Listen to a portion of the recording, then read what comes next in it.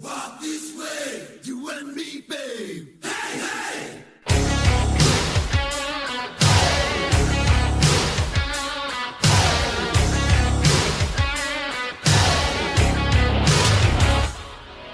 Love is in the ball, baby, come on, win it all. Paying for my life with my back against the wall. Looking like a tramp, not a national champ. FBI guy, what is your plan?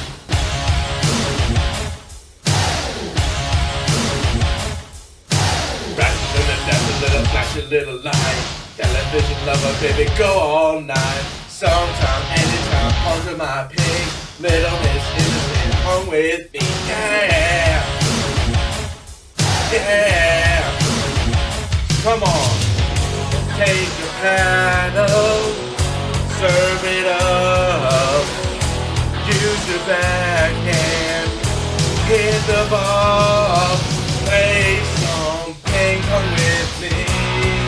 In the name of love, play some ping pong with me. Come on, fire me up, play some ping pong with me. I can't get enough.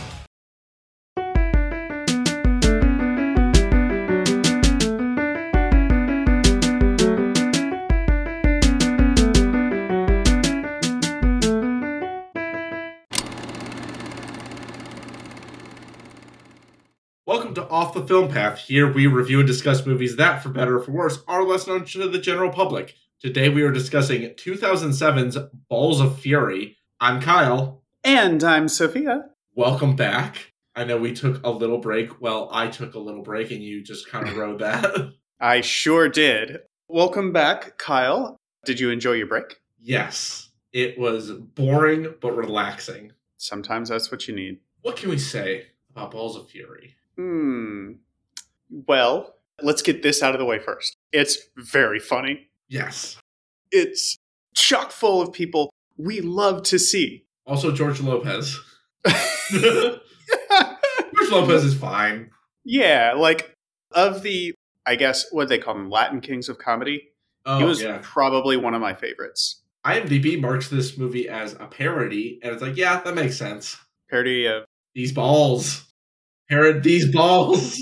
Well, okay, I will say, I did my Threads stream last night, and one thing I did note is that this is a send-up of a couple of different tropes, yes, but also the entire concept of the movie Bloodsport. Okay. Is that Jean-Claude Van Damme? Yeah, it is. Okay. The muscles from Brussels. Yeah, so basically everything he did was unintentional comedy. That makes sense. So I feel comfortable calling this a parody. Like, there's a part of me that wants to fight against that. It's also like you spend about 50% of the movie going, hang on, is this racist? And stay with it, because yes, but it's making fun of white Orientalists. So you got to hang in there, but yes. Kind of like when Robert Downey Jr. did blackface in Tropic Thunder. Yeah, like, it is perfectly valid to point out that that's fucked up from the meta and from the filmmaking and from like the diegetic. In situ. Yeah, diegetic. Thank you. From the diegetic perspective. But it's there to make a point. It's not just like, lol, look at what I can do. Well, it is diegetically, but... A point I had heard with that, I know we're off topic for the moment, but we'll come back in just a sec, is that like it's making fun of people who do blackface for prestigious stuff. And it's like, okay, when's the last time that happened? I know there's been plenty of instances of people doing blackface, but it's comedies. 30 Rock and Scrubs had to pull a number of episodes from streaming services in 2021. Yep. I believe it was 4 for Scrubs and 2 for 30 Rock. I think so, yeah. Oh, God, that was such a foul episode, too. That wasn't even a good episode of 30 Rock. Well, one of them was one of their live episodes, which is too bad. I don't think it was a live one. No, there was a live one, because it's John Hamm. They're making fun of, like, 1920s TV show, or, like, something early. Oh, right. Yeah. Like, a really early TV. And so it's Tracy Morgan and John Hamm is, like, a terrible caricature, and Tracy Morgan's, like, an actual person. Yeah. And they just sit there very tense, Oh, that's right. Yeah. Okay, I remember that now. Oh my god, that was horrible. It was horrible, but it was also a little funny because it's like, white man, don't try shit. Yeah. Anyway, back to this fucking movie. So, the stitch isn't coming. Hang in there. So we have to start with the 1988 Olympics. Yup. And apparently the premier event of the 1988 Olympics was ping pong. In part because one of the players, but for this movie, the player representing the U.S. is 12-year-old Randy Daytona. First off, sick fucking name. Name drop. Amazing. I would love to believe that he and Jackie Daytona of What We Do in the Shadows are related cosmically. Look, I'm all for building a greater cinematic universe that doesn't suck. Something kind of weird is that the sports commentator compares him to Jesse Owens and Cassius Clay. Don't do that. Listen, if white people were better at sports, there would be other examples to compare them to. Oh, and Michael Phelps hadn't been invented yet. Yeah, that's true. Well, Michael Phelps is like genetically mutated. He has several adaptations that make him better at swimming. Anyway, yeah.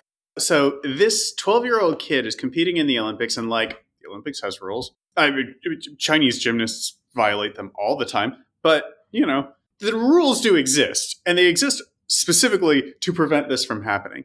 Anyway, his matchup is Karl Wolfstag of the German Democratic Republic, a thing that existed at the time. This is played by friend of the pod, Thomas Lennon. Guy we love to see. Let Thomas Lennon play more German perverts. God, he's so good at that. I know, it's so fucking classic. Anyway, it wasn't typical, but it was like typical of how an American might view an East German. That he's like aggro out of the gate and like just like, I will destroy him kind of thing. And just like, okay, all right, take it down a notch, Hitler. So this big climactic table tennis game begins and... Before it begins. Sorry. Oh, yeah, right. Yeah. We meet Randy's dad. I don't remember his name. It doesn't really matter. Pete, thank you. This is Marine Sergeant Pete Daytona, played by Robert Patrick, who is a cool guy to see and shit. Yeah, don't get attached. Yeah, he's the T-1000. Like, oh my god, that's right. Ah! He was also in HBO's Peacemaker. Oh, yeah. As a white supremacist and Peacemaker's dad. It's very weird. Keep in mind that, like, he was looking a bit old and raggedy almost 20 years ago when this movie was made. Yeah, he bet money on the game, apparently, through some Chinese bookies. The triads. Yes. If you're unfamiliar with the concept, the triads are basically a Chinese mafia. They are to Hong Kong what the Yakuza are to Japan. So yes, Karl Wolfstag is very skilled, but so is Randy. Yeah. And one of them is very much a better sport about all of this. Anyway, Randy's got a promotion deal apparently with Disneyland, so that after he wins, which was presumed, he was going to say to camera, I'm going to Disneyland. He didn't win. Yeah, Carl hit a long shot, and as Randy goes to chase it, he trips over a barrier and has to forfeit. Yep. And so everybody's like, dude, are you okay? And he's like, he comes out of his daze and is just like, I'm going to Disneyland. And so that's basically what he's remembered for. It's such a fucking dick move that people keep bringing this up. Yeah, it is.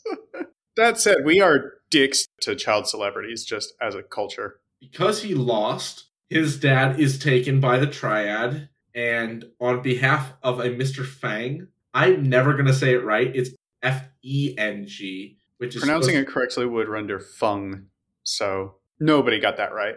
Yeah, but Robert Patrick's killed. That's a hard rap. We do not have to worry about him anymore. Yep.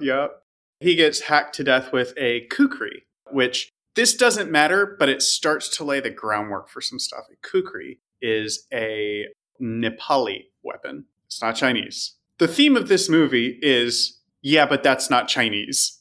Remind me, no. Nepal's not the one that like has a land dispute with China. That's Taiwan, right? Well, I mean, who doesn't have a land dispute with China? But I don't believe Nepal does.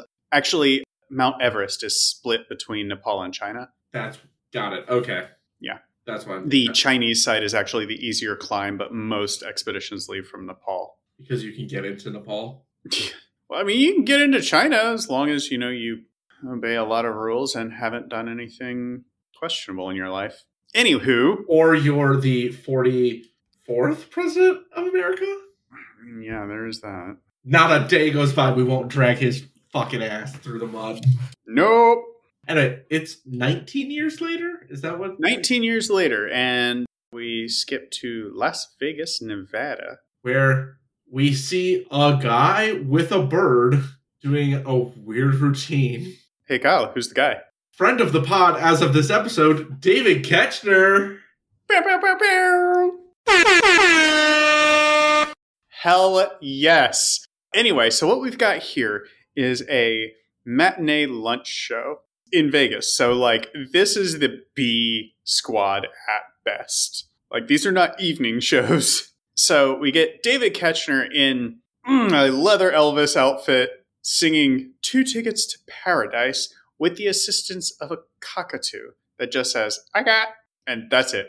Yep. But he's also able to introduce the next act by saying, Randy Daytona, Randy Daytona. That's true. That's true. Yep. The bird does do that. Anyway, he's doing ping pong as an exhibition thing at this. Which is kind of cool. He's good at it. It is a much better show than the bird. The bird was not impressive. This is actually impressive. What's very funny is he's in a sparkly suit, but he's still in shorts. Short shorts, yes. Short shorts is a running theme in this movie too. It sucks, but you just have to power through it. Basically, no one cares though. And a guy stands up to get more food, and Randy's wants to do something different. So he says, oh, volunteer from the crowd. The guy's like, no, I just wanted more cheesy macaroni. And he bounces some ping pong balls off him just to demonstrate that he's very skilled. And it's not just, he doesn't need a table to do this. And the guy has a heart attack and dies. Whoops. Uh-oh.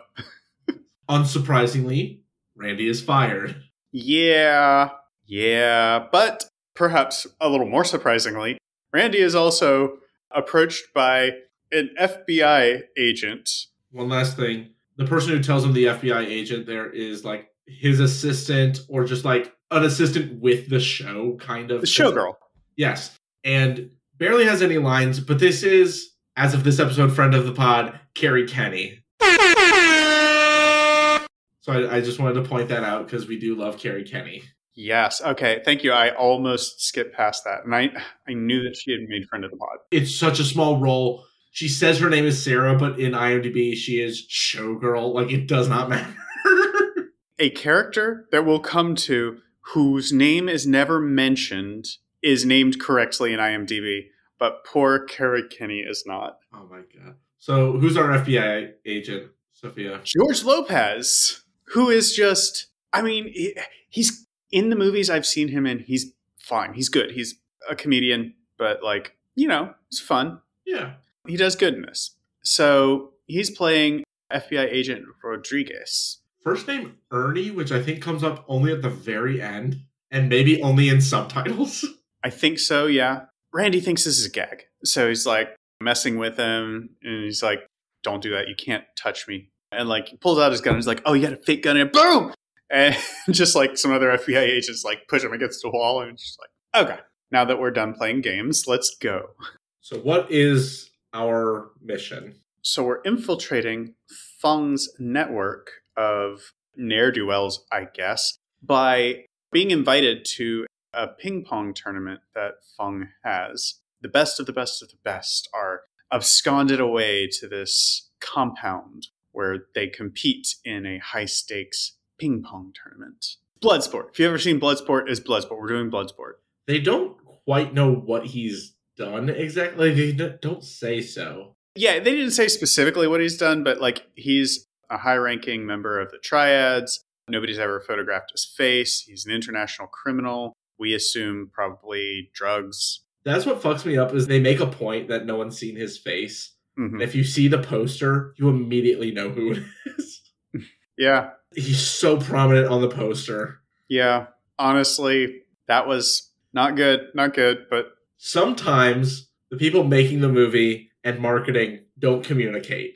well, yeah, I mean, it's the same thing with like job applications. Like the people who need a position filled are not the ones who write the job description. Kind of same thing there. The disconnect leads to some fucky wuckiness. I know. Honestly, I've seen a bunch of articles on Cracked or like different sites like that around the internet. It's like, oh, times that the marketing gave away plot twists or something. Oh, yeah. So like, fucking Iron Man 3's Lego set has a thing that gives away a twist. So, because we saw the cover of this movie, or the poster for this movie, we know that this is Christopher Walken. But the FBI doesn't know that. They think it's George Takei. Yeah. Which, when he gets revealed, I was like, okay, I can kind of see how someone could get there. I don't. That's not what George Takei looks like. I mean, they're both old at this point.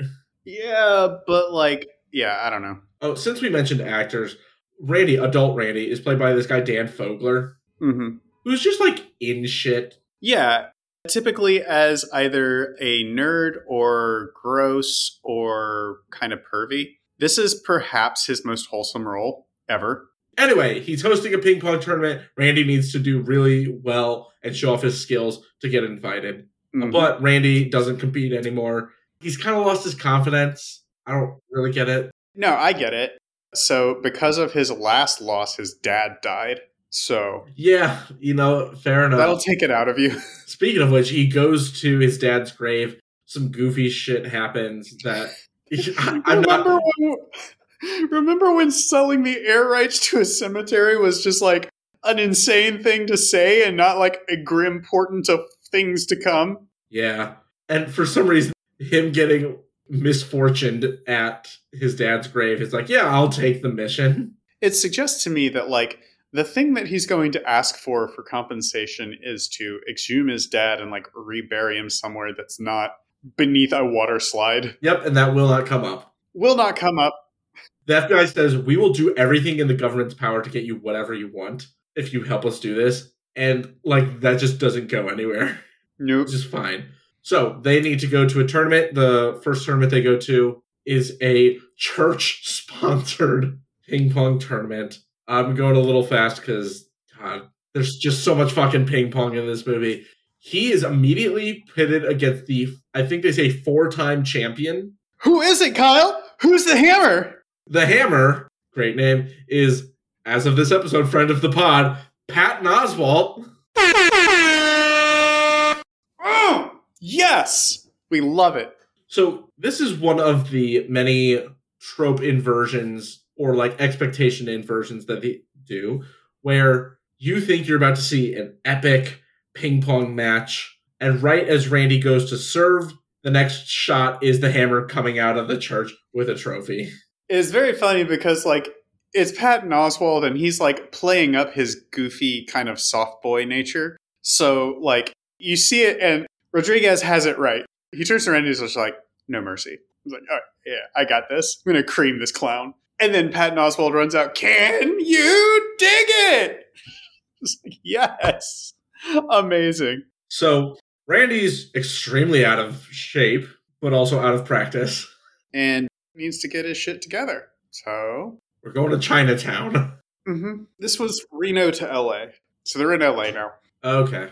And they find a guy named Wong. Wong is played by James Hong. James Hong is perhaps the hardest working Asian in Hollywood, if not the hardest working man in Hollywood. I mean, yeah, like this dude is in everything. In a bit, during like a training sequence, which is like taken from 3 different movies, there's a thing about a lucky cricket, which reminded me of Mulan. And I was like, wait, wasn't James Hong in Mulan? He was. Of course he was. If there's an old Asian man in a TV show or movie, It's probably James Hong. yeah. Importantly, kind of, Wong is blind. This is the subject of like a quarter of the jokes of the movie. Yep. And also just kind of like generally insensate.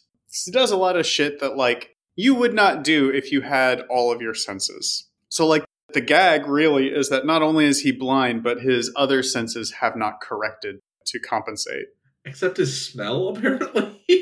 I mean, yeah, there is that one gag, but like also smell is like 70% of taste, and he just like jams chopsticks up a guy's nose and grabs a ball sack with them and then goes back to eating. Yeah. They use the term guilo a lot in this movie. Guilo is round eye. It's a white person. They say round eye in the movie. The first time I encountered it was in a book, and they said it means white devil. I don't know about that. Hang on, because it's Cantonese, and so that makes it a little bit more challenging. IMDb, one of the like goofs is like, they say it means this, but it more accurately means this, which they said like white ghost or devil, something, whatever. Mm-hmm. It's kind of a wild thing to call someone. Yeah. But you know what? We're doing an Orientalism in this movie, so they can shoot it back at the white people. Yeah, and honestly, because there's a lot of historical reasons why it would be. So, like, I get why Chinese people specifically in America are a little bit insular, or like why they would be insular in your creating this context. That's fine. I get that. Anyway, Wong agrees to train Randy, more so because the FBI says they're taking Fong down, and Fong was a former student of Wong's. So he's like, he's a bad dude. I'll help you take him out. First day of practice, we see Wong's niece, Maggie. She is holding her own against 4 different people. Not only that, she's like answering a phone call. She's like doing a lot of shit while still holding off 4 people. So she's also doing it while being just like exceptionally hot, just at me specifically. So this is Maggie Q, who is around, but isn't like super notable. Yeah.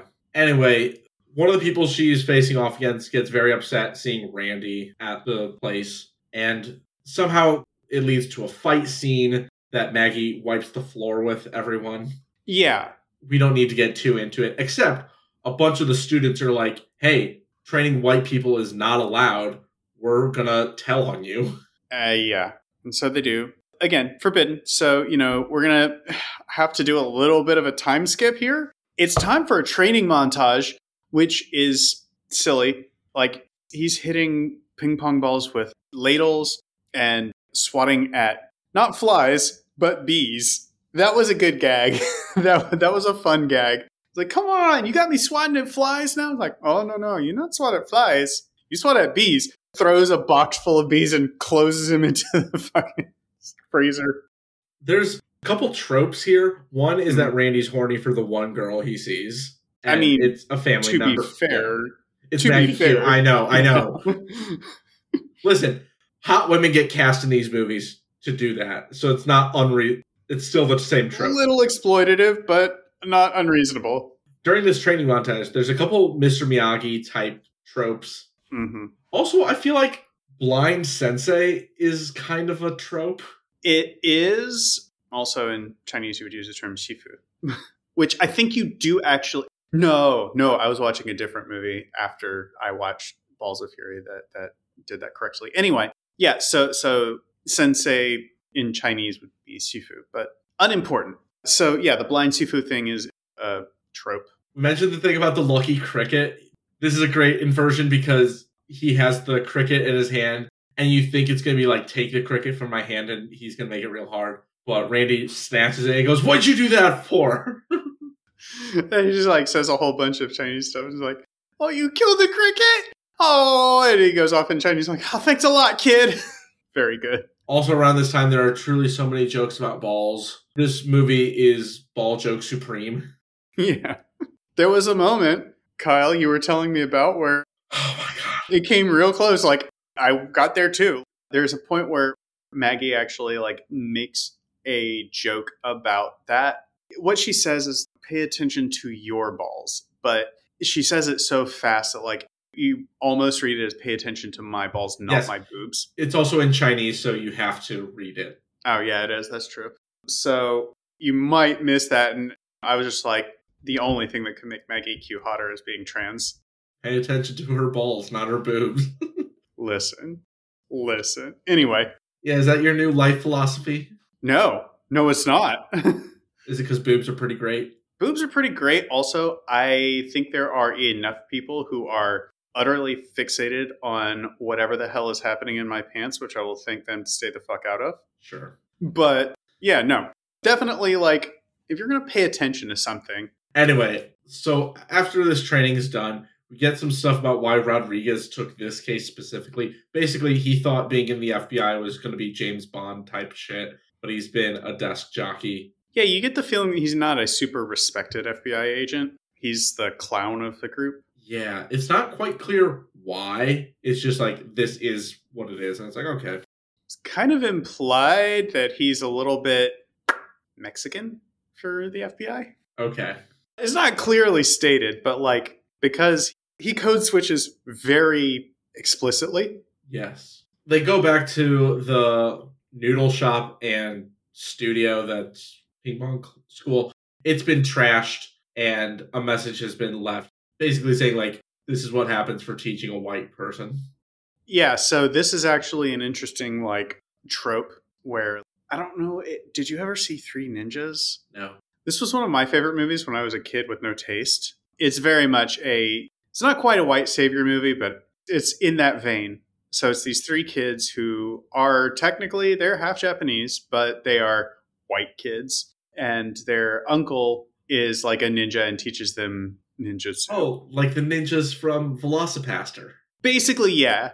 Except they're like kids. I feel like this trope comes up, like, I feel like I've seen it in the Cobra Kai TV show of just like trashing the dojo. Well, so trashing the dojo, but also like the white guy or the non-Asian guys who are like trying to do right or like, don't worry, we'll figure out who's behind this. And they're like, we know who's behind this. His name is right there. You can't read Chinese. You wouldn't know that. So they go to this back alley ping pong place.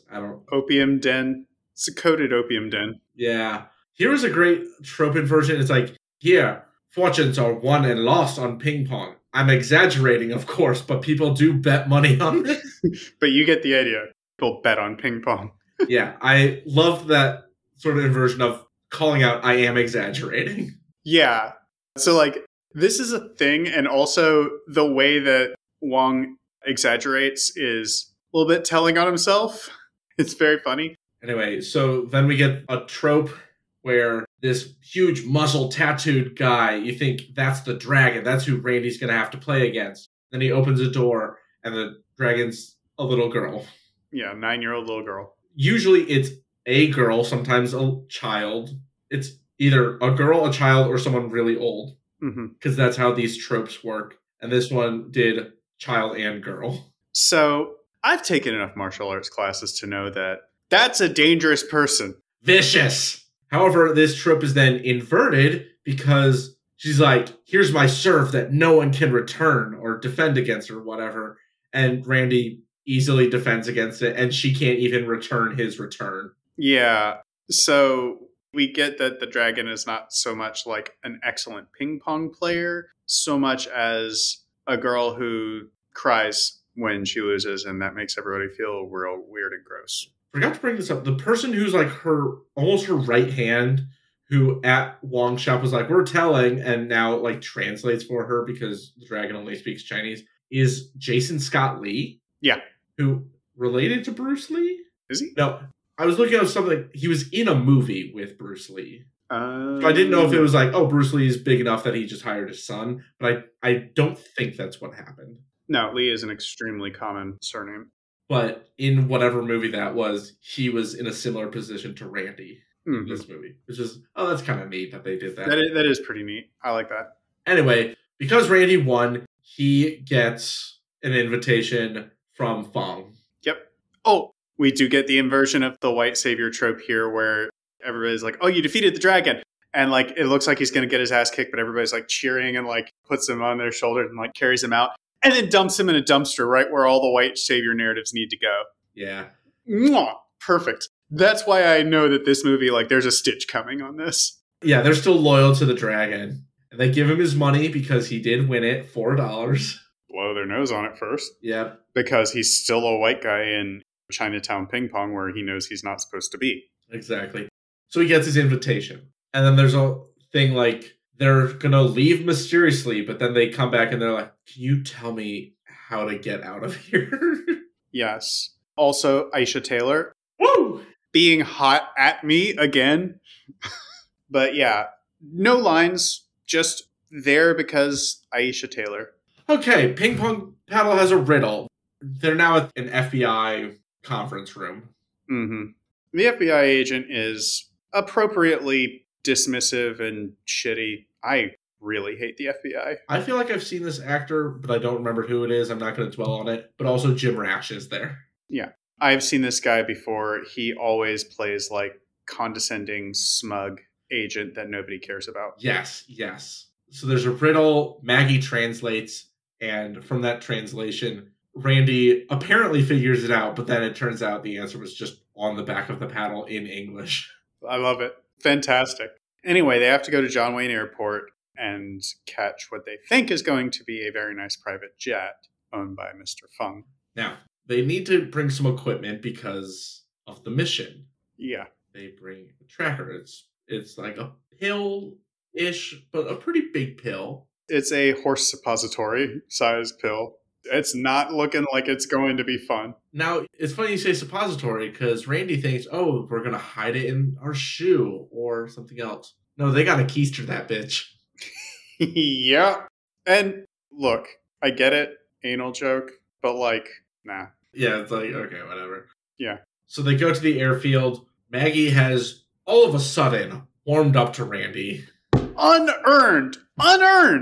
The quote-unquote earning was beating the dragon. You beat a 9-year-old at ping pong. But you like unearned. Unearned. Now, it's very like tender, but also I love that this whole thing is tempered as I wrote, because we know that Randy has a tracker up his ass. And he's like, can you not hug me while I've $1 million worth of technology up my crack? Holy shit, that's so funny. We've skipped over a bunch of stuff with Maggie, how shit with her dad, Wong's brother, and how she hates these chauvinistic ass men who come into ping pong. Yeah. But like, I'll be honest, it kind of doesn't matter. It super doesn't. Like the only thing, because she flips so quickly and so easily, it renders the rest of the stuff irrelevant. Yeah. They take a long ass charter bus to somewhere in like Central America. Is that right? Yeah. And so they're looking at the airplane and they're like, oh, okay, this is fine. And then the guy leads them away from that to the bus. And Rodriguez is like, oh man, where are we going, Tijuana? And just like very, very funny. But I mean, charter buses are nice. That is, I guess it'd probably be rough if you had a poorly inserted thing up your ass. That would suck. When they arrive, we see that the compound is filled with ping pong players and armed guards. Bit of an inversion of the like hidden training temple thing, Shaolin kind of vibe to it. Orientalism, the movie. It's not even though. Like, Stitch it coming! Hang on! So yeah, like we get in here and my thread on this was like, okay, Orientalist as fuck, but this does look like a hell of a party. I need to party with the triads more often. Fong is introduced. We now see that it's Christopher Walken, and he's being Christopher Walken. Like, he's dressed like Chinese Liberace, first off. Woo! So you see it and you're like, oh, this is just a guy who like wants to be Chinese, but definitely isn't Chinese, appropriating what he thinks is Chinese culture. So, Walken, he's having a good time. He's introducing all of our competitors, and this includes Okie Artichoke. Yeah. I'm the angel of death. Fucking wild. Christopher Walken. Oh my god. Perfect choice, by the way. So, some of the players are Freddie Fingers Wilson, played by Terry Crews. Guy we love to see. Some other people. And also, they start to introduce, he goes, from the 88 Olympics, one of the best players to come out of the West. And you think it's going to be Randy. But it's Carl Wolfstag. Oh, yeah! Oh, the years have not been kind to you. Neither would I. God, so good. He's so good. Thomas Lennon is a treasure. Fong finally notices that Wong is here and does a thing just like as a show of power, pretty much, and has Mahogany, played by Aisha Tyler, kill his other right-hand guy with a blow dart gun just cuz. Yep. Okay. I also want to note here that the phrase that he uses is supposed to be Chinese. My Chinese is not good enough to know if it's actually like a thing. Also, it's atonal, so it doesn't mean anything. It can't mean anything. Chinese is a tonal language. Anyway, the words sound like vaguely Chinese-ish, and he uses the same phrase. Like, whenever he has to say anything in Chinese, it's always that phrase. It annoyed the shit out of me. I cannot explain why. Okay, so now we have to do this fucking thing. So this is basically, like I said, this is Bloodsport. So what we're actually talking about here are several fight scenes, except the fight is ping pong. Yes, but fucking night before. Oh, right. Okay. All right. Okay. So we got to get cool with some stuff real quick here. We don't have to be cool with it, but we have to like be fine with talking about it. Yeah. So content warning for sex slavery. So yeah, they're taken to their rooms for the evening, and Mahogany offers our plucky protagonist the services of courtesans of pleasure. Randy correctly points out, he goes, "Oh, you mean sex slaves?" And then goes, nah, well, I mean, I don't want to be rude. I'm like, no, what? What? You just called them slaves. Yeah. It's such a weird thing because he's clearly so fucking horny, but also knows that it's wrong. You cannot have consensual sex with a slave. He eventually acquiesces because he kind of gets pressured a little bit. Yeah. And so, like, in comes our courtesans, and shocking demographic anomaly here. It's a bunch of dudes. Bunch of bros. Yes. And so these bro-y dudes are just like, all right, let's do this. Who's it going to be? Who's it going to be? And Mahogany's like, you have to pick one. And he's like, look, just tell Feng they were all so great that I couldn't. And she's just like, fine, I'll pick one. What was the guy's Gary. name? Gary. Yeah, you feeling good? Yep. Hop to it. This is Diedrich Bader, and he does such a good fucking job. Diedrich fucking Bader. Oh, I love this man. So super chill. He's got a tank top. I think he's got a backwards snap cap type thing. Yeah. Oh, he's like, yeah, man, I went down to this audition in Florida. Thought I was going to do a cruise ship show, but nope, sex slave. Always read the fine print. You need a brew? I need a brew. Yeah. So they don't have sex, but he's like, you want to play a board game? Yeah. And like they end up playing Boggle. Yes. Also, Randy's like, you can go. You don't have to say. And he's like, no way, man. If I leave, they're going to dart to the neck. Yeah. Like, really? Yeah, totally. So they drink beer and play Boggle. While next door there is some banging going on. I missed that in the moment. Yeah, because Gary's like, sounds like somebody's having fun. Because then the next day, everybody comes out. Wong is just like, oh, these courtesans of pleasure really know how to please a man. I'm just like, okay. And then Rodriguez comes out and is like, what the hell is up with these courtesans of pleasure? Master had a wonderful time last night. Oh, man. Yeah. Which, like, dude, get over it. Yeah. Who cares? Anyway, tournament, as we said, is extended action scenes, and they're just playing ping pong. Nothing too exciting. Yeah. Randy faces off against Freddy and wins. Freddy is then killed. And this bothers Randy because the entire reason he quit competing is because his ping pong got someone killed. So he's talking to Fong about this because Fong takes a liking to Randy, oddly enough. A liking. So he's like, you killed him. Well, duh. What part of sudden death did you not understand? Well, the literalness, that's the thing I didn't understand. Yeah, we're doing the sudden death gag. Lol. Okay. So Fong takes him on a tour of the compound. It's a nice place. Apparently, the guards are for show, as he says, because the real thing is that it's rigged self-destruct. I keep getting into my walk and expression. That's fine. That's fine. Hey, Kyle. Yeah. You know how I said the theme of this movie is, but that's not Chinese, though? Yes. The statue. The Shiva statue. Well, no, it's Buddha. Oh, is But it? it's a very stereotypically Thai Buddha. The many-armed Buddha? Yeah, so it's a many-armed Buddha. It's a thing. But, like, you can tell because the pointy crown is, like, a Thai thing. Got it. It's like 21 and 22 Jump Street with Korean Jesus and Vietnamese Jesus. Yep. Also, we're going to get a Siamese twins gag. Lol. We call them Thai now. They call themselves Thai, but it used to be Siam.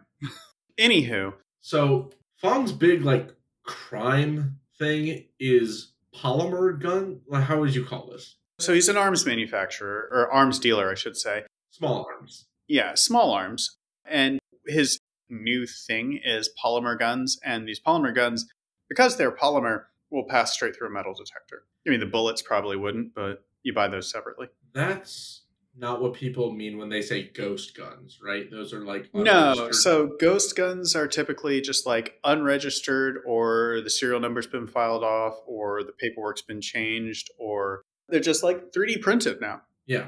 Now, 3D printed guns suck.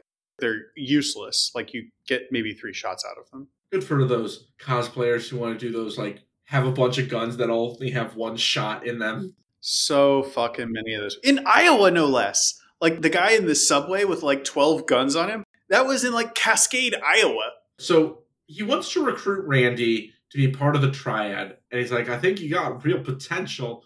He goes, really? I go, no, I just want to steal you away from Wong. Also, like, let's not beat around the bush. He's got a little bit of a crush. Yes. Also shows him this, like, crazy ping pong table that you have to wear a vest while you play, which will send electricity through you, which sets us up for the end of the movie. This is actually a trope a little bit. The deadly sport trope. Yeah. There's one with, like, balls in a maze, right? That you have to... There's that one. There's also fencing. I've seen that done. Oh, yeah. And, like, to see a slightly different take on that, I can't remember which. It was a Brosnan-era Bond film. By the way, there's also a lot of James Bond referencing in here. Oh, yeah. That makes The gay sense. Chinese white guy. I can't remember which Connery-era Bond villain that was. Odd Job? No. No, Odd Job no. was Chinese. Yeah, or Korean. But no, it was one of the villains. His thing was, like, either he was underwater or on the moon. No, I don't think Moonraker was a... No. That was a cult Connery. one, I thought. Again, getting away from things. Yeah, it doesn't matter. Randy comes back to the tournament, tells Rodriguez what he knows, and while the rest of the tournament is happening, Rodriguez goes to the stash house to place the tracker. Yep. We're now at the finals by the time Rodriguez comes back. A lot of people have been killed. Yep. Which, kind of wild that it's like, I'm going to get the best players and then kill them. It's more dramatic that way. Yeah, absolutely. Also, then you know that the person remaining is truly the best. Yeah. The top. And Randy is facing Carl again in the finals. So Rodriguez is like, don't worry about it. I got you covered. Meet me in the John in 2 minutes. We know how this goes. God damn it. In that 2 minutes, Randy decides, I'm actually going to face my fears and not run away from Carl Volstag and beat his ass in ping pong. Yeah. Well, it's because in that 2 minutes, he has a little conversation with Carl. And it starts off really heartfelt and like, oh, fate has chosen that we will be matched opponents in this, not us. I respect your ability to play. You're perhaps one of the greatest players I've ever known. I'm sorry your dear papa could not be here for this, because he'd probably put a bet on it. I could use the cash! And just like disrespects the shit out of him. And he's like, all right, I'm going to beat this clowny Kraut. Yeah. So Randy goes to tell Rodriguez, hey, I'm actually going to stay. But Rodriguez breaks his arm. the idea being they're going to say, oh, Randy can't play because he has a broken arm. Yeah. And Fung plays along for a minute, but like sees what's clearly happening here and freaks out and is like, nope, you're playing. That's the end of that. Also reveals that he knows Rodriguez is FBI. So, facing down Carl Wolfstag, Randy starts freaking out and goes to Wong to get some words of wisdom, but also ends up playing Def Leppard's Rock of Ages to pump himself up. Because in the Olympics, that was his walkout song. We've seen that he really likes Def Leppard. Mm-hmm. I think he's actually wearing a Def Leppard shirt at this point. Yes. Also, okay, we skipped way over all of this because honestly, it did not matter and it was entirely unearned. But Randy's been playing with Maggie's father's paddle this whole time. Yeah, and Carl snapped it in half. So now he's got his 88 Olympics paddle, which has a Def Leppard rules thing like scratched into it. So then they do like 2 minutes of people singing Rock of Ages before getting to the chorus. Yeah. Fang gets pissed and shoots the boombox Boring. and says, "Tonight, the part of Karl Wolfschlag will be played by," and he doesn't finish the sentence, but they show Maggie bound in some way. What they do to her hair? Why did they do that to her hair? Like putting her in like what is clearly a fetish Chinese dress is one thing. That's one thing. I get it. Fong's a pervert. Got it. Why did they do her hair in this like really big poofed up 90s era bang swoop? Who's to say? It's bothersome to me. I am too autistic for that. So Maggie is going to sub in for Carl. Carl gets pissed and they kill him because fuck that noise. He has the best exit line. It's just very Thomas Lennon. Oh, yeah. Oh, what's good? Oh, dot in the neck? Yeah, great. Super. Fantastic. Maggie is not willing to play against Randy, really, because that means he would die. Unearned! All of this! But we're rolling with it. Randy uses his, I'll call it ball manipulation skills that we saw at the Vegas show, where he can kind of make it go where he wants. Yeah, so he bounces it off of like the hard points on Maggie's fetish dress. So like a belt, at one point her neck. Yeah, forehead, and also she's got like bangles. Or not, they're not bangles. Bracers, I guess you would call them. So she's trying to lose intentionally. He's not really letting that happen. They do a volley, and Fang says, "This is boring. Kill them both." And in a turn of events, Aisha Tyler gets killed. Yep. Then Rodriguez pulls out a gun and starts doing cover fire so that they can escape. Suppressing fire! And so they all like make their exit because turns out the FBI is right outside. Maggie, Rodriguez, and Wong go together. Randy breaks off so that he can save the sex slaves. Yep. Which he does, and they're like very touchy about it. If it sounds like we're rocketing through this finale, it's because we are, and also a lot of it is like action sequence. Yeah, it would ruin the movie and make this a boring podcast to describe. But as Randy's escaping with the sex slaves, Fong captures them, and in order to not get killed right then and there, Randy plays on his ego and is like, let's see who's really Wong's best student. And to demonstrate that Wong, Rodriguez, and Maggie hadn't made it out, Wong's just like, I think we all assume that it's Randy. So they're going to do the ping pong game that shocks you. Yeah, the ping pong table of death. After the first miss, so it shocks you when you miss. And Randy ends up missing, but maybe like gets the ball such that it knocks into someone who's holding the self-destruct device, and the sequence gets started. It's like, okay, fine, sure. Now it's even higher stakes, fine. And because Fung is fundamentally a dum-dum, you can't turn the table off. It'll kill them both. Gotta play through.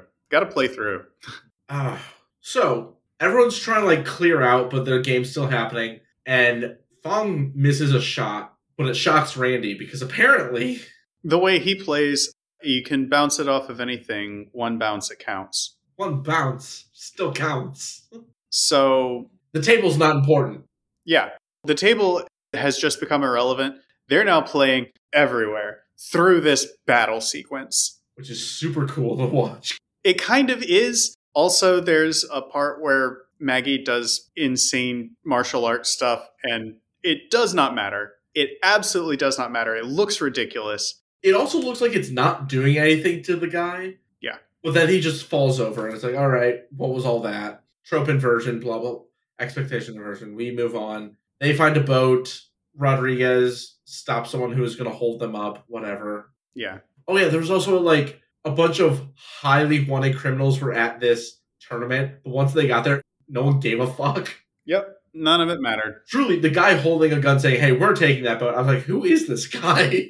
He's clearly a Corleone reference. Okay. He even looks like Scorsese. But then when I watched the second time, he's on that list of like highly wanted people. And I was like, oh, I guess that's why he's there. Yeah. I mean, I caught that, but like it didn't matter. It doesn't matter. But yeah, Rodriguez saves them. They're on a bridge. Randy and Fang. It's a wooden rope bridge, and they're playing through. And as wooden rope bridges in this kind of media do, the wood is old and shitty and gives out. And something Fong said earlier was that no one survives 3-zip because the voltage doubles each time. Yeah. So this is actually Randy's third miss. He should be dead and just isn't. But he's also a pretty big boy, and Fat actually is a very poor conductor of electricity. So he's doing all right. Like, it's hurting him, but he's still like able to play. Wong and the group pass in their boat under this bridge, and they go, remember, he never finished his training. He only completed half of his training. Right. Very specifically. Because during the training montage, something that we skipped over is that the second half of the training is backhand. So that implies that the first half of the training is all forehand. Yeah. So. Because then once Randy gets up and they continue their volley, Wong's like, what does that mean? I only completed half. That I have no honor? That I'm not a person? Or some shit like that. And Randy just says, it means you have no backhand. And uses it to bounce one off to the left, which apparently badass Christopher Walken can't take one shock. Because he's old. Because he's old. He falls off the bridge into the water, and then that kills him because electricity and water don't mix. That's a hard rap. There's so little left of the movie. Basically, the school reopens. Randy gets the girl. Rodriguez is training for whatever reason. There's a weird thing about Wong falling down like an elevator shaft type thing because he's blind. And also the dragon came to make good, but then kicks Randy in the nuts again. And then this is, say it with me, roll credits. As they sing, Pour Some Sugar on Me. The entire cast. It's pretty great. There's also a cut scene where Christopher Walken just like has enough at some point. Is like, the character's name is Fang. I've been saying Fang this whole time. It's Fang. Please.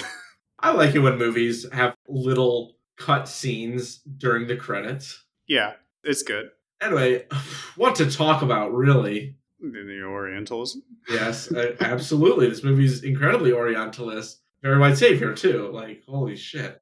Yeah, absolutely. So I find, while I am 100% on board with calling this, it's a send-up of Orientalist attitudes in the West. Yeah. White savior narratives have always, like, I understand where they're coming from, but I also have never heard anybody, like, specifically elucidate where the line is drawn between, like, a white savior narrative and a white person actually legitimately immersing themselves in and becoming accepted in another culture and finding some modicum of success there. I feel like there is a line. That's where the line is drawn. I just don't know exactly where. And this feels like it's trying to explore that hinterland and doesn't quite get there. I think one thing that helps this movie is that Randy was already a really good ping pong player. Mm-hmm. So it's not like, oh, I'm better because I'm white.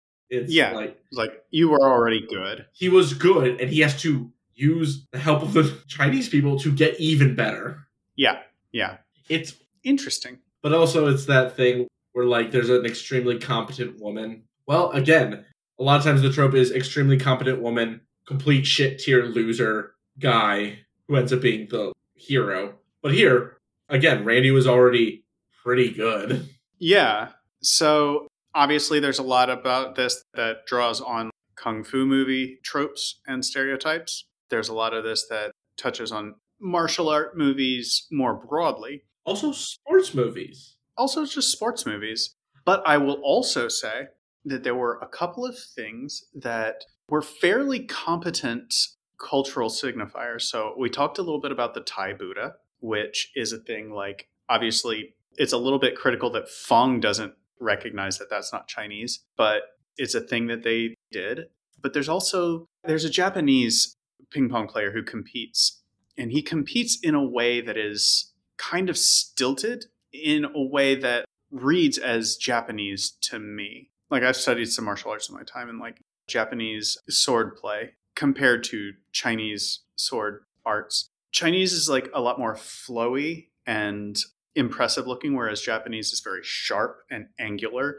And you go from position to position and somebody's head flies off in the interim is kind of the goal. And you see that in the way this guy plays ping pong. His paddle has a significantly longer handle because it's two-handed. It's interesting that somebody like thought that point would click, I guess. Kyle, you just put something in the chat. I did. Before I actually watched the movie, I kind of thought it was going to be a particular way. And that is, I thought this was going to be Rocky IV for the Bush years. When Russia was not our biggest enemy, China was.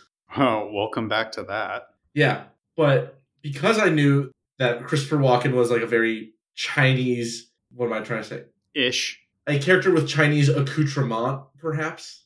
China Boo. Yes. I was like, okay, so he's representative, at least, of China for this movie, and our American hero is going to defeat him, obviously, and that's going to bring justice back to America? Whatever that means. Not what exactly happens in this movie, but like, kind of.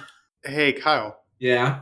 Interestingly, the Chinese American community is its own thing. It's very separate. It's very culturally distinct, but still has connections with Fang, which in your analogy is China. There's a dual loyalty thing there. Yeah. Shit. Yeah. Listen, like I said, I kind of thought it was going to be like this before I actually watched the movie. Mm-hmm. And it's not an incorrect analysis. Honestly, also, at the very beginning, when they're doing the 88 Olympics, they use archive footage of Ronald Reagan, and Rocky IV was a fucking propaganda movie for Reagan. Yeah, that's true. That's true. Wait, that was Ivan Drago? Ivan Drago, yeah. Yeah, if he dies, he dies. I must break it. In fact, yeah, I must break him. I will destroy him! In the very beginning. Yeah. Yeah, that's an analysis, my dude. Whoa. You did a film criticism. Woo! This is equal to Rocky IV. This is Rocky IV just before the housing crisis. A lot of the comedy, I think, comes from lampshading / inverting tropes or acknowledging them. And it's big swells of music with a record scratch. Yes, there's a lot of that. Like, that's most clear in the game against the Hammer at the beginning. Where it's like, yeah, I'm getting back into it. And then cut to the Hammer with the trophy. Like, we don't see any of the game. It's just, fuck that. Something we didn't bring up, and I don't think it's that important, but Randy has a whole fucking thing where he chews gum and then puts it under the table. Yeah, gross. I don't think that's anything, but it's just like a weirdly consistent thing. Yeah, I think it's going back to one's roots, or like returning to a time where one is renowned talent. Okay, that makes sense. There's a thing there. We didn't really talk about how people keep bringing up the Disneyland shit. We didn't talk about that, but like, yeah, just a random like North Korean general woman is just sitting there. She's like, when they introduce Randy, she's like, how was Disneyland?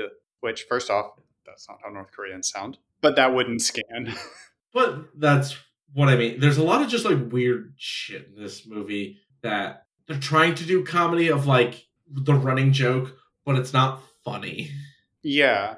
This was definitely like of the Mel Brooks school of comedy where you just throw joke spaghetti at the wall and if it sticks, it sticks. If it doesn't, it's all right. There's another joke coming. I don't think I have anything else. No, nothing for discussion. I do want to say this movie includes two of my favorite things in a movie or TV show even. One is a character who is dedicated, like obsessed with a particular band. Okay. So for here, it's Def Leppard. Do you have something about Def Leppard? No, but this is not the first time that Mr. Fogler has played this character because he also played in a movie called Fanboys, where he's a huge fan of Rush. I was going to say in I Love You Man with Paul Rudd and Jason Segel, they love Rush. I don't get it, but sure. I get it. There's a really good episode of Chuck where he has to play... Oh yeah, the arcade game, trying to get the kill screen. Yeah, and to get there, like, he listens to Tom Sawyer. Arcade like, Fire. Tom Sawyer by Rush. I'm like 99% sure the whole thing was Arcade Fire. Yep. Also, because I rewatched this episode recently, I was curious. The villain's name is Farouk Bulsara, which is insane to me because that's Freddie Mercury's real name. Oh my god. No, okay, so I was incorrect. The Arcade Fire thing was he and the lady had to pretend to have sex. And he was like, okay, so like, I'm just going to put on Arcade Fire and we'll just sit here through that. Cool. Okay. That's what that was. Yes, I love anytime a character is obsessed with a band. I think that's so much fun, especially rock bands. And then I also enjoy intelligence or law enforcement agencies that have to use a civilian for very specific things, especially when it's like, hey, you could be a spy because you're an actor. Shout out Team America World Police and The Unbearable Weight of Massive Talent. And also Hedy Lamarr in real life. Yes. So this movie was just fun. Yeah, good movie. Fun movie. I don't know how I call it good. It's a comedy, and like the measure of a good comedy is, was it fun? Was it funny? This was both. I say good movie. So do we want to get into ratings? Ratings! On a scale of 1 to 10, standard enjoyability, where are you going to put this? I'm going to say like this was probably an 8. Like I don't seek it out to watch it, but if it's available, sometimes it's just in the mood, I will love watching this. Yeah, I'll say 8 as well. And then on a scale of obscurity, with 1 being a Best Picture nominee, 10 being a literal student film, where are you putting this? I don't know of that many people who know this movie, even though it was like pretty big budget. The problem is it was 20 years ago.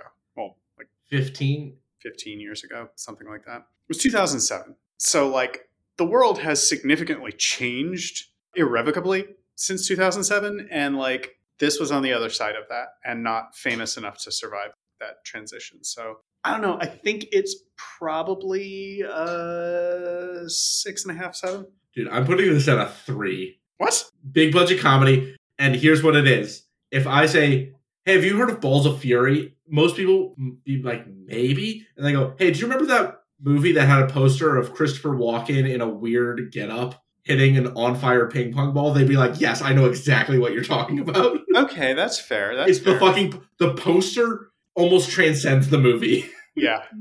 It's kind of iconic, yeah. Yes. So that's why I'm putting it lower. Iconic, derogatory. Yeah. I feel like Face Off has a pretty iconic poster. Yep. I'm trying to think what else has like something that's so iconic you don't even have to see the movie, but you know the poster. Tremors. Jaws. Yes. Everyone knows that fucking poster. Tremors was really just aping Jaws. As we wrap up our episode, we get into our pop culture pop-out, a piece of pop culture we've been interested in lately and just want to talk about for a little bit. Sophia, why don't you start us off? Has Been Hotel.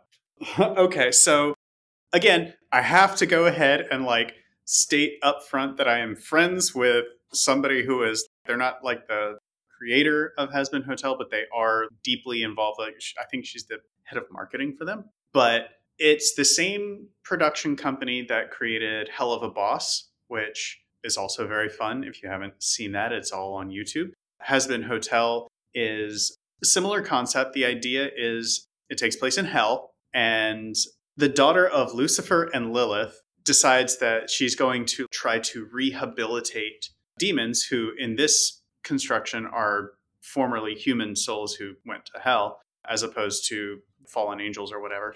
So she's rehabilitating demons, and she gets help from a couple of different sources. Her girlfriend is one of them, as well as a demon named Alistair, who is one of the most unnerving characters I've ever seen. It's hard to explain why. It's the grinning psychopath kind of thing. But nobody believes this is doable. And so the entire thing is just trying to make it work. Most recently, I saw that they got a shout out is the wrong word, but also hate views are still views from Tim Pool. So thanks, Tim. Good looking out, man. But obviously, yeah, it's making the rounds in the right-wing hate-osphere for all the wrong reasons. But it's a lot of fun. It's really heartfelt and available on Amazon Prime. Check it out. Kyle, what you got for us? Very recently, Lil Dicky put out music for the first time in like 7 years. Okay. I forgot that was a person. Yeah.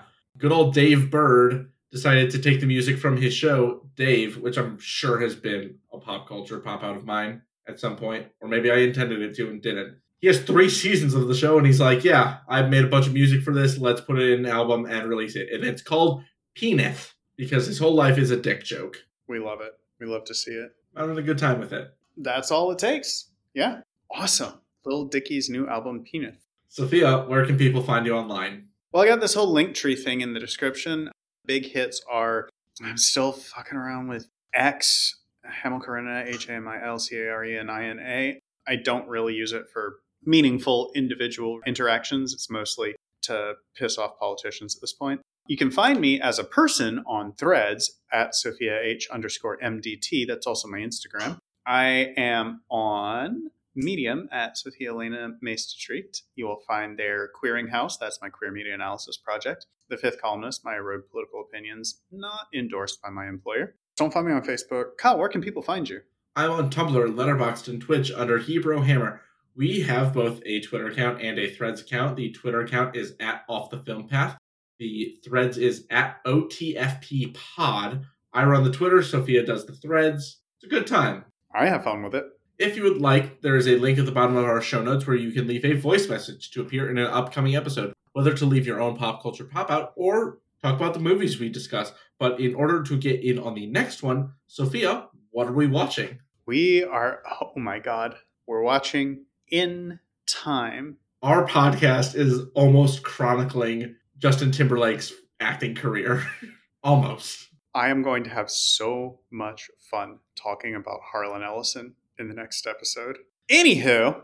Thank you for listening. If you like the show, please subscribe, rate and review us on iTunes and Spotify. Tell your friends about our delightful musings. Inscribe the name of our podcast on a golden paddle and find all the world's best podcasters and bring them to a podcast off in Central America? Yes. We won't be there. Best ad read. Let's go. Let's go. Thank you very much for listening, and we will catch you next time. Goodbye. Bye.